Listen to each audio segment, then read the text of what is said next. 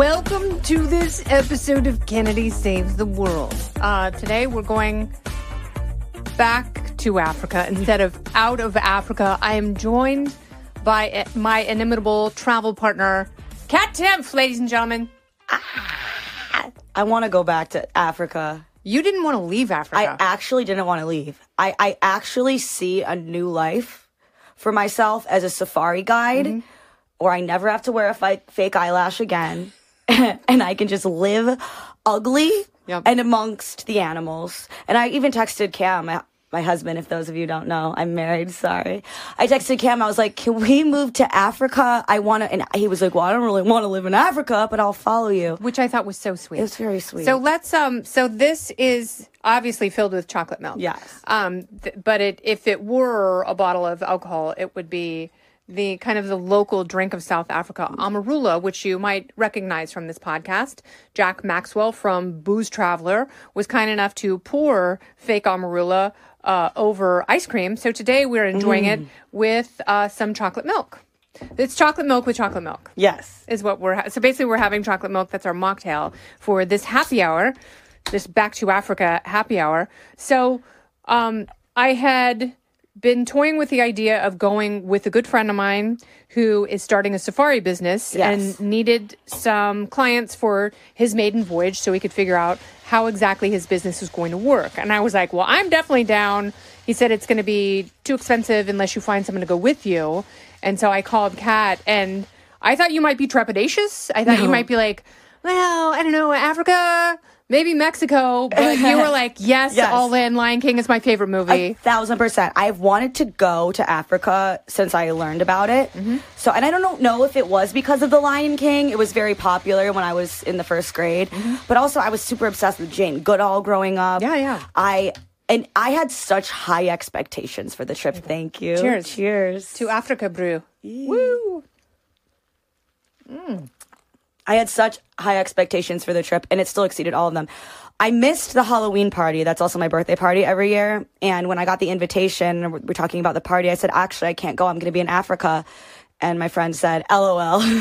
Because who does that? Who's just like, yeah, sure, I'll go to Africa. I do that, and I'm so glad I did. People, when I told friends and colleagues that we were going together, people thought that it was a bit, that it was a joke. And, and maybe you weren't well suited to Africa, but I have to say, you were up early every morning, 4:45, 5 o'clock, always ready to go, down for every single adventure, never panicked.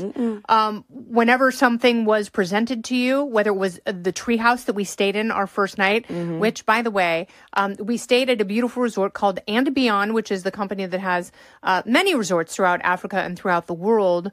And these are beautiful, curated buildings, and they have excursions that are unmatched but very rustic. So they have essentially what is a 4-story treehouse. All of the levels are small. They're screened in, if not encased in sliding glass doors.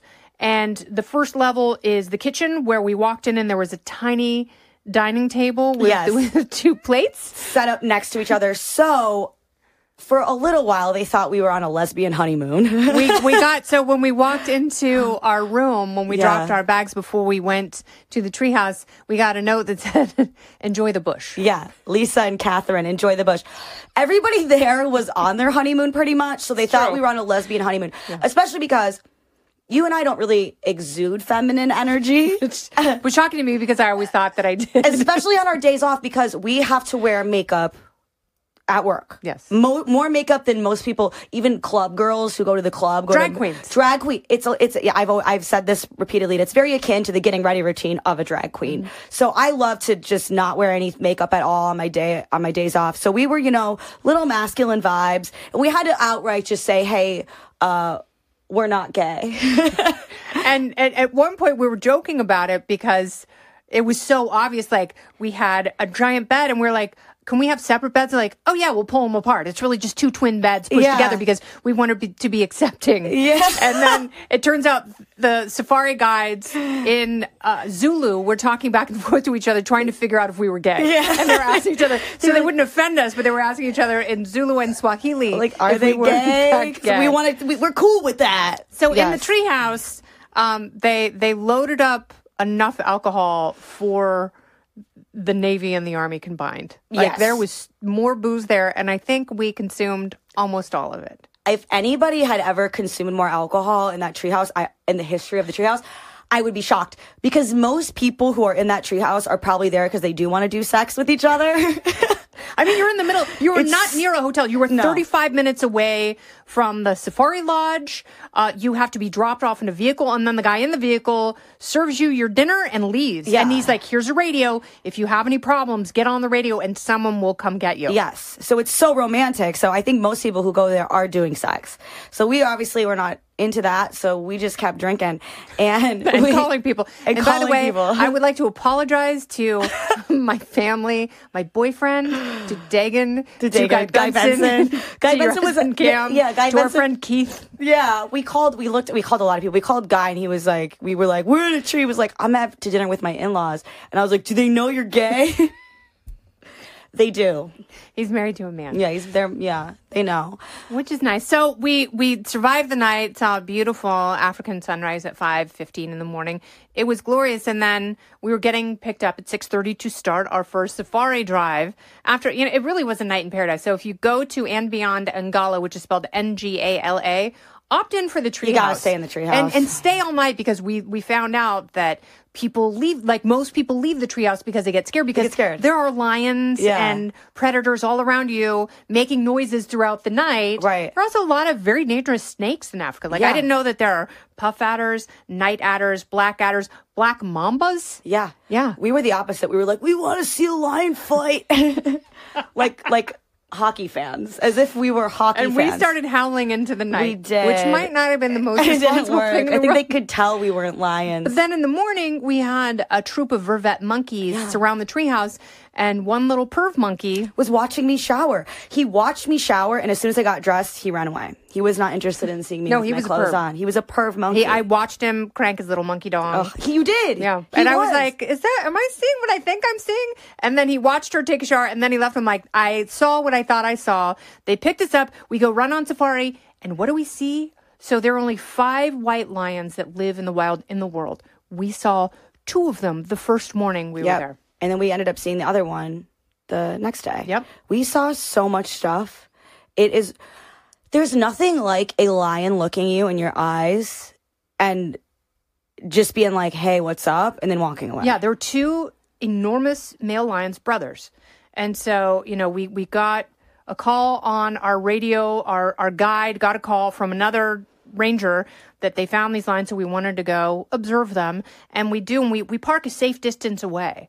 And the giant, like, alpha male lion, biggest lion you've ever seen, walks toward our Jeep and is just walking toward us. And it's like, there is definitely a transfer of energy when you see an animal that big and powerful. When they look at you, they're looking at you. In my eyes. Yes. In my soul. And they know they could rip my face off. And they know that you know that. Yeah. And they decide not to, which is very nice. And that was a point that you made. You were like, we're not the ones who are deciding whether or not we live or die right now. No, because we were surrounded by all these elephants that were getting a little agitated because they were with their little elephant babies. And we're surrounded by elephants. In fact, we saw a 1-day-old elephant baby that still had some umbilical cord attached. And the guide has a gun, right? But what is one gun versus a herd of elephants, like 20 elephants with so many moms, like so many angry moms? It's like a Virginia school board meeting. Yes, like they're all mad at you. And I looked at you and I was like, it's not up to us whether we live or die right now. Yeah, no, this one in particular was like, you want to go right now? Yeah. You want to go? You want to hurt my kid? I'll take you. Yeah. And it's like, you absolutely can. Like, you can take me. I have no defenses. No, and it's really, I thought was so good for me therapeutically, just because you can't control anything. And it forces you to be mindful. Whatever you're worried about when you are surrounded by elephants, several of whom are angry, you kind of have to be. Or hungry lions. Like we saw a couple of prides of lions that had, you could tell, which I didn't know, when they feed, they get a belly like a basketball. Yes. I mean, they get a giant, big, full round belly because they don't know when they're going to eat again. So we saw one pride in particular where you could see ribs. Like it was like Kate Moss in 1994. Very much so. And then, I mean, it was always still made me nervous. And then the guides aren't nervous, which I think I said this to you when we were on the trip. It's kind of akin to seeing a lion in the wild and being someone who's lived in Africa for a long time and having the lion get close to you. It's probably similar to when a tourist comes to New York City and they have an angry, homeless person on drugs screaming in their face. Where all of us are kind of like, we understand, yes, it's scary. Yes, there's a risk, but you probably won't die. Well, and you kind of do the same thing. Yeah. It's like you sit still. You don't react. And you hope that they pass you by and go on to something else, which by and large they did. Don't go anywhere. More Kennedy Saves the World right after this. But we came out from dinner one night and there were 3 male Cape buffalo on the lawn 10 feet from us, which they're so much deadlier than lions because, you know, we learned that lions, leopards, elephants, hippos, like they all give you warning before they attack you. And you asked, how does a Cape buffalo kill you? And the answer? First, they gore you with their giant horns. They gore you so your entrails pop out. And then they take the boss, which is the big round part of where their horns grow together, and they put it on your chest and they smush your chest and stomach until the entrails pop out of your body. And then they stomp you to death. Whatever's left of you. And they said the ones that are more dangerous are the ones that are alone. Yeah. Lone men, just like humans. So we had 3 incel Cape buffalo at dinner 10 feet from us. We couldn't walk the 100 feet to our room. They had to send a safari jeep to collect us, take us to a room, and then walk us to our doors. And then that night, 2 lions walked right past all the guests because there are no fences through dinner. Fences. And then that night, there were 4 prides of lions roaring at each other all night long. Yeah. And, you know, I really want to be a safari. I mean, it was the most remarkable, amazing experience of my whole life. And this sounds dumb because everybody already knows this, but just this whole time I've been alive, that's been going on over there the whole time. Yes. And I'm just sitting here doing this, getting my makeup done and talking.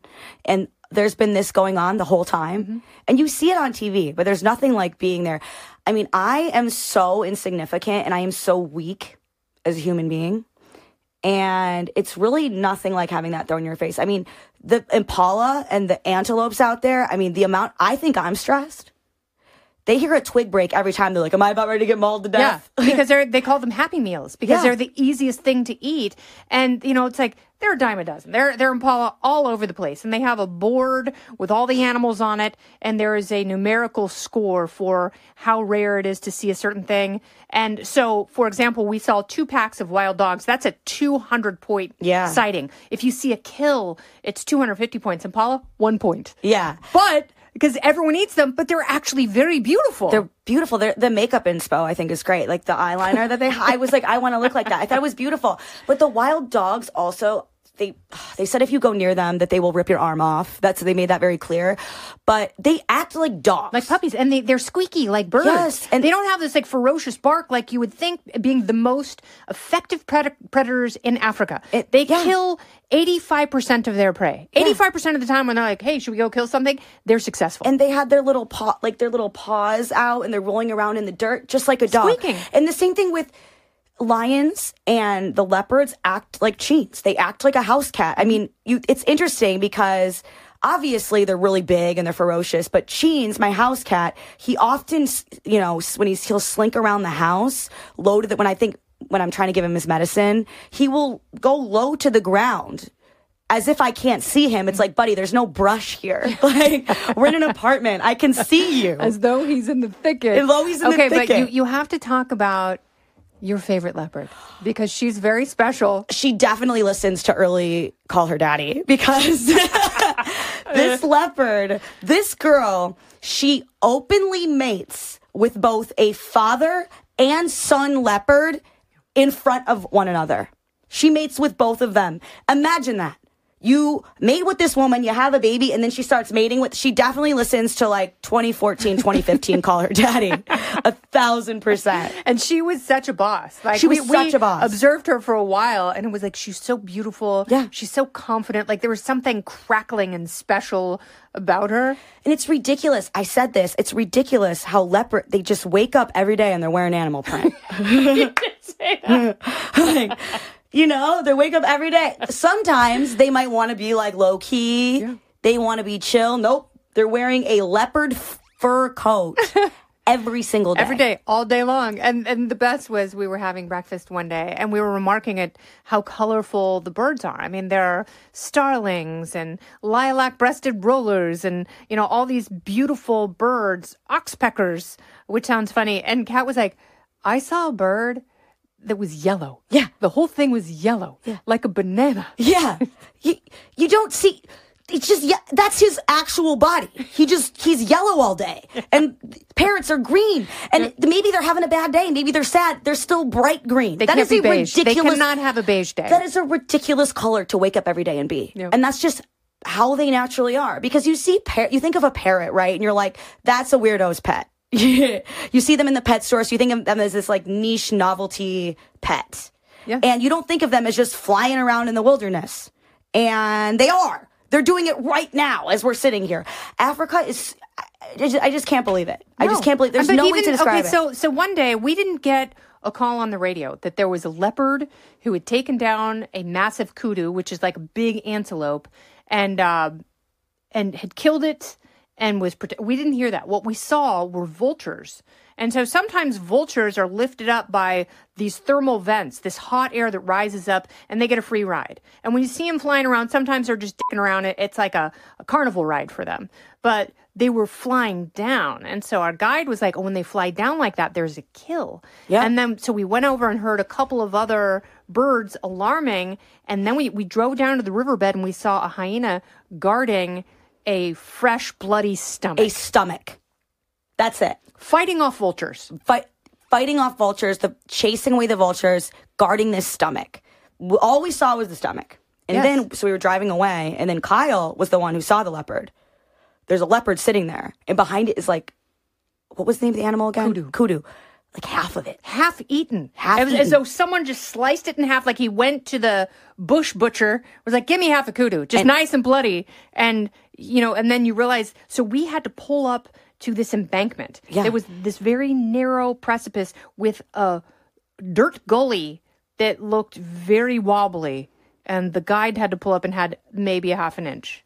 Yeah. Clearance. Yeah. Maybe. And the vultures are looking for, I mean, and then he said also people, but animals see the vultures. And they know. Okay, there's going to be a big kill there. Lions. Including lions, this leopard is like, you know, on edge because worried about the hyenas, worried about the vultures, and then lions, like a pride of lions, can come up and try and take the kudu. This is the sun leopard in the love triangle, by the way. We saw all of them. And then when we were coming back, or heading back to the resort or whatever you want to call it, it's not really a resort, lodge. We saw the father, and I tried to ask him like how it.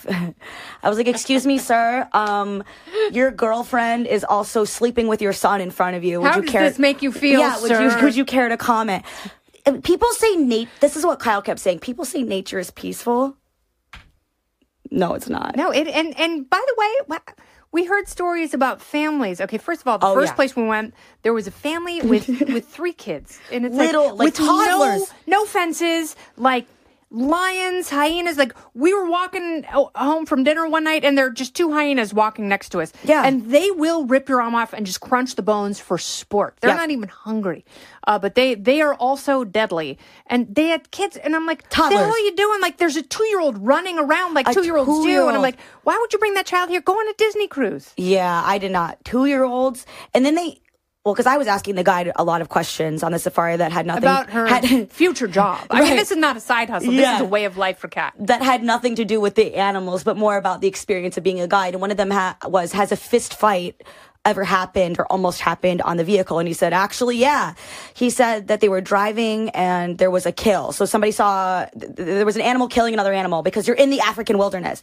And that's what you pay for. That's literally what you pay for. What you signed up for. Yes. And there was children and the parents got mad. Like, no. It's like, first of all, what do you want to do? Tell the animals to stop? Yeah, they're in one Jeep and there's a couple there like, oh, we're on our honeymoon. This is what we want to see. this. We want to see Circle of Life. Yes. And then there's a family like, oh, no. Yeah. And so they started fighting. Axel can't see that. Yeah.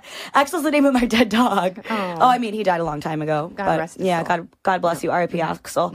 But, yeah, exactly. I mean, duh. If you don't want to see nature. Don't go out in nature. And it's not like and don't keep someone else from seeing it. Exactly. Because your child has tender eyes. So they forced the kid's family to hire their own private Jeep. Which, also, rightly so. Like, don't keep people from seeing what they paid for. I also saw this kind of stuff when I was a kid. I saw, like, I was really into the nature stuff. I saw a lot of that kind of stuff, and I'm completely fine. I mean, I don't. Is it that offensive to see as a kid? No, I think it's not. It's by the way, animals. If you're old enough to be on safari, you're old enough to see that. Yeah, I mean, it's an animal killing another animal. And if you're not old enough to see that, then you shouldn't be there. You really should be on a different family vacation. Yeah, I will go back on safari with you. Oh, I need to go back on safari. I need to. Just tell me when. Yeah, I don't know how long my typhoid shot lasts. Yeah, that And Beyond company is amazing. They're not sponsoring us, but they should. They really should sponsor us. Yeah. And Beyond Ngala and Beyond Kirkman's Camp. If you have been thinking about a safari, they were, and we paid for everything, trust me. But it was strangely affordable and absolutely incredible, life-changing. Yeah. Like seeing the sunrise, seeing the sunset, seeing all the animals, seeing the little hippos gurgle and make their funny noises, and they could kill you so easily. Totally, but they one look bite. Adorable. But they don't. But they look like little French bulldogs. They and the way do. they run with their short little legs. Oh, I need to go back. I don't know how to talk about it without being annoying because it was just so life-changing. And I cried repeatedly because I was just so moved by all the things I was seeing. You were very sad to leave. I was. Yeah. I've never felt. Have you dreamt about it since you've been back? Yeah. I've dreamt about it every night. Single night, yeah. I need to go back. I've never felt so at home somewhere where I clearly don't fit in. You know, in the jungle, we are even weaker than the impala. You know, we could, these animals could kill us without even trying to kill people. It reminds me of my favorite quote from Helen Keller. Security is mainly a superstition. It does not exist in nature. It doesn't. Life is either a daring adventure or nothing at all. You're right. Damn, she's right. Thank you, Helen. She's right, Helen Keller. Yes, when you're right, you're right, girl. Maybe she's gay. I don't know. I don't know. Well, thank you for the trip of a lifetime. Thank you for inviting me. Of course. Oh, we gotta go back. To many more adventures. Cheers. African and otherwise. We're coming for you, Africa. We love you. This has been Kennedy Saves the World Happy Hour, along with Kat Tim. I'm Kennedy. Listen ad-free with the Fox News Podcast Plus subscription on Apple Podcasts, and Amazon Prime members can listen to this show ad-free on the Amazon Music app. Oh, go ahead and leave me a review while you're there. I'd love to hear what you have to say. You've been listening to Kennedy Saves the World on the Fox News Podcast Network.